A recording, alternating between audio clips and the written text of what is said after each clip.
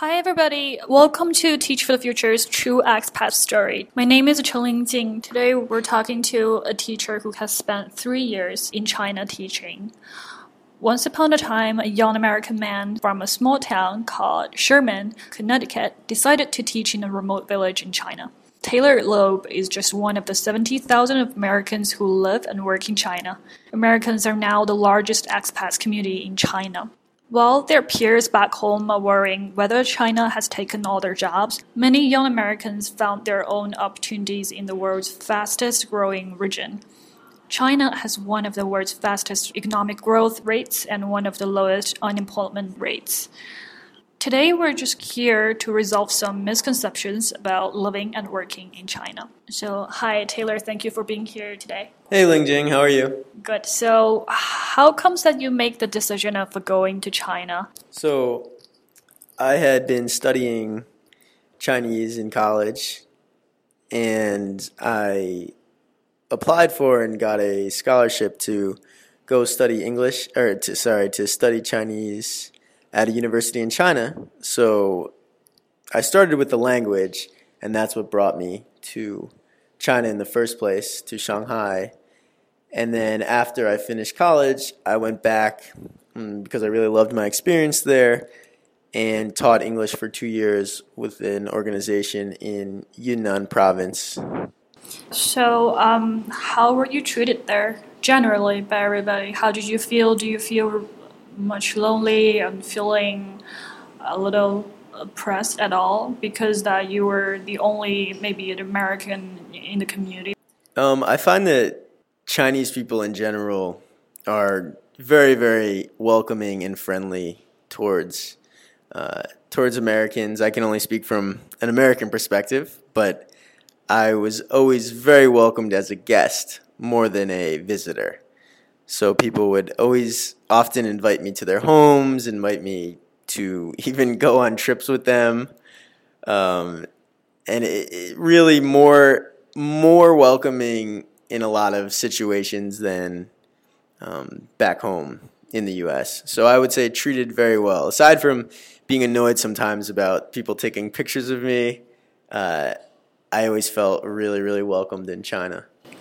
Did a lot of working opportunities also pop up because you're American and working in China?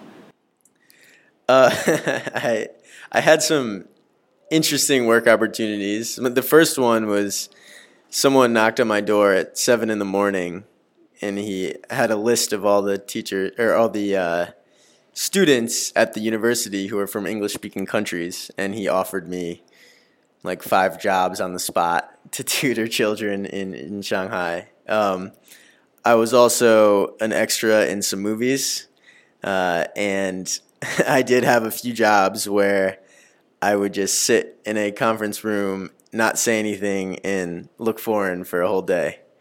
So a lot of funny and strange job opportunities, and I have tons of friends who could give you tons more of those really, really weird situations. You were casted in a movie? Yeah, the people would come to our school in Shanghai and always ask the foreigners if they wanted to be extras in movies. So yeah, that happened pretty often. What movie was that? Which one?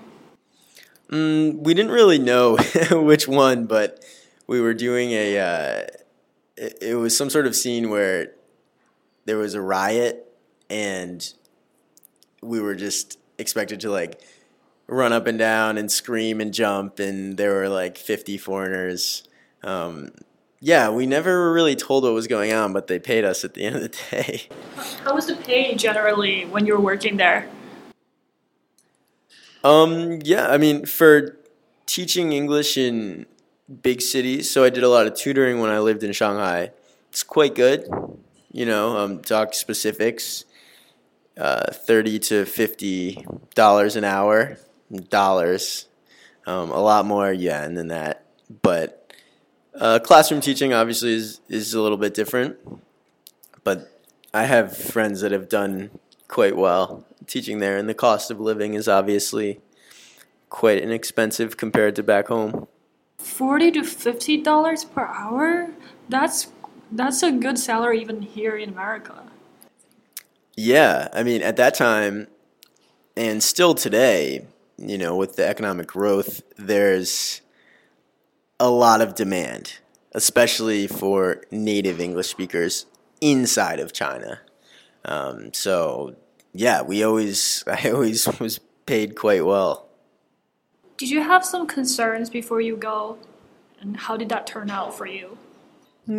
I was pretty familiar with what to expect in China, just sort of having studied Chinese and being around the language and culture. But a lot of, my friends and family members were worried about just basic things like these cultures are so different, our governments are very different, the food is strange, you might get sick, all of the classic worries that people might have.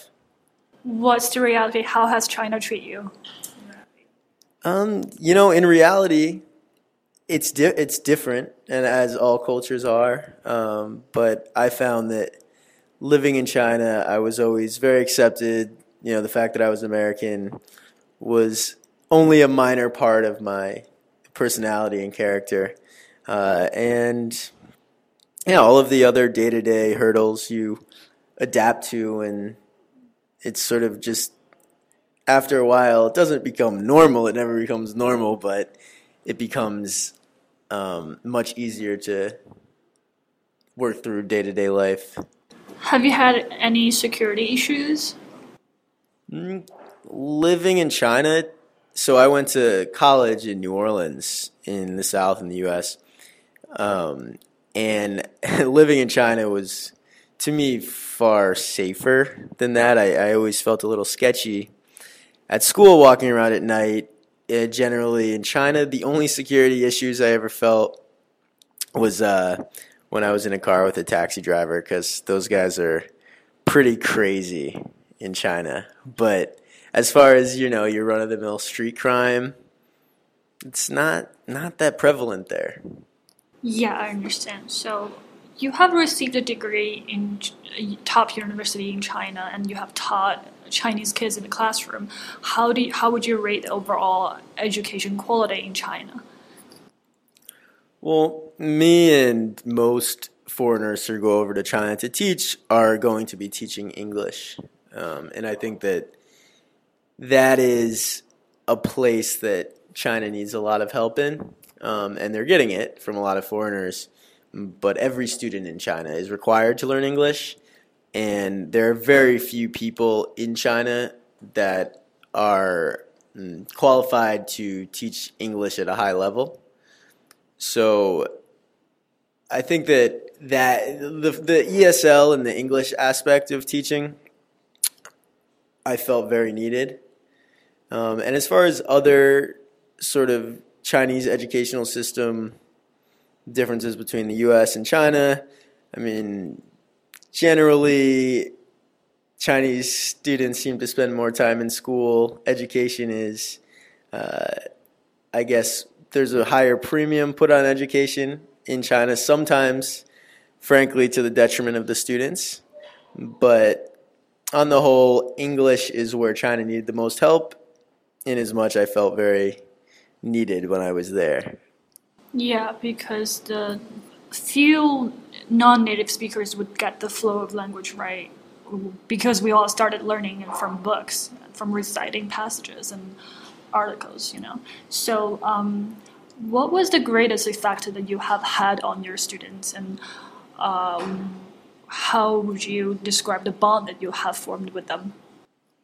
Yeah, I think that, teaching English is what it says on my resume and what my job description was, but the real value, I think, in this kind of exchange between a foreigner and their Chinese students is beyond language and sort of beyond the classroom, is that we're opening each other up to a totally new culture, right? So I learned so much from them about how different their life is, what it means to grow up in their society.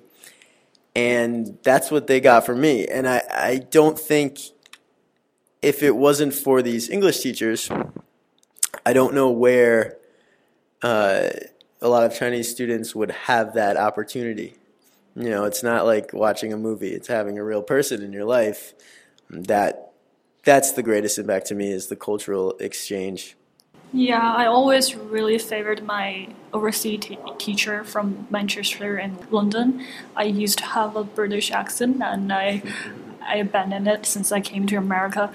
The moment he played the Beatles song yesterday was like the most beautiful moment in my whole high school. I was looking forward to see him and having his class every week. It was like a really great time.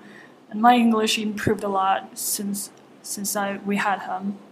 He's still in China right now. I saw him on Goodreads the other day.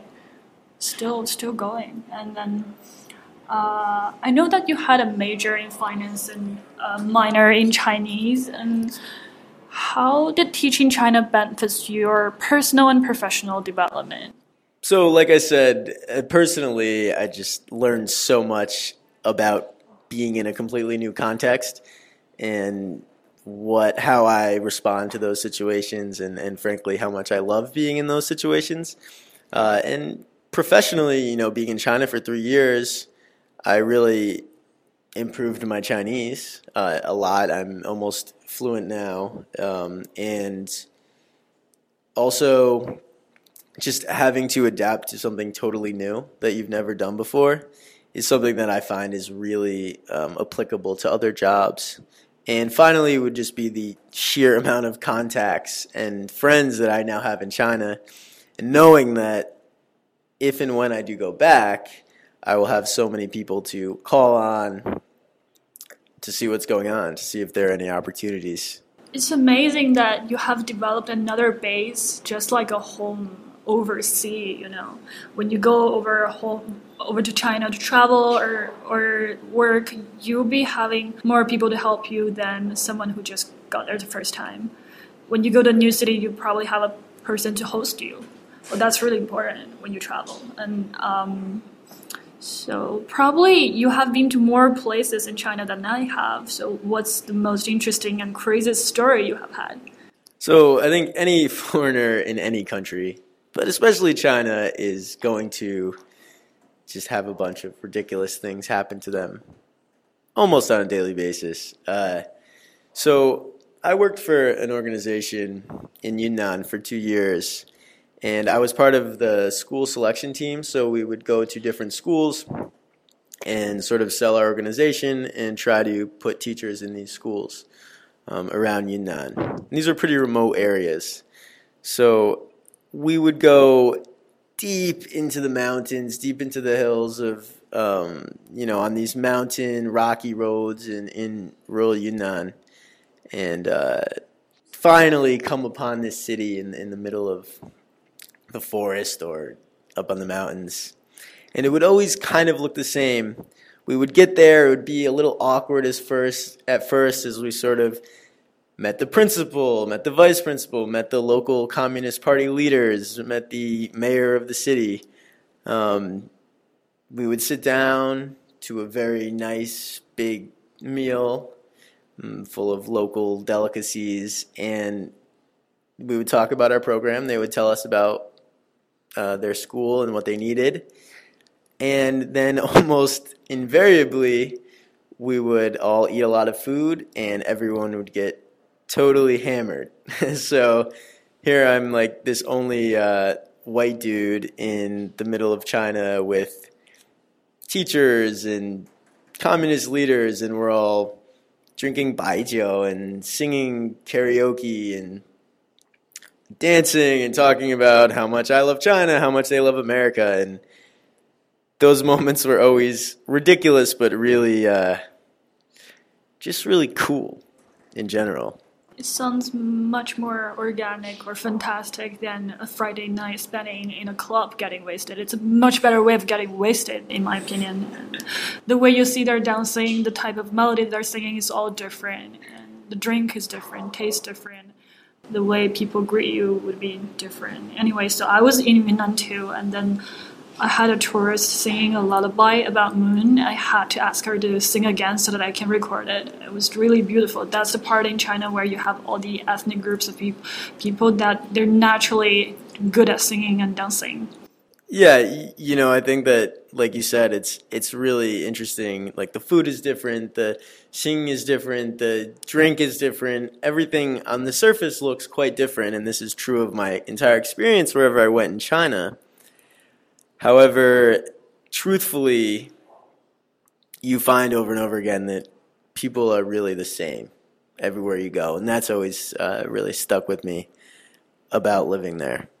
So thanks for being with us today, Taylor, and thank you for sharing stories with us. For more true stories, subscribe to Teach the Future's podcast.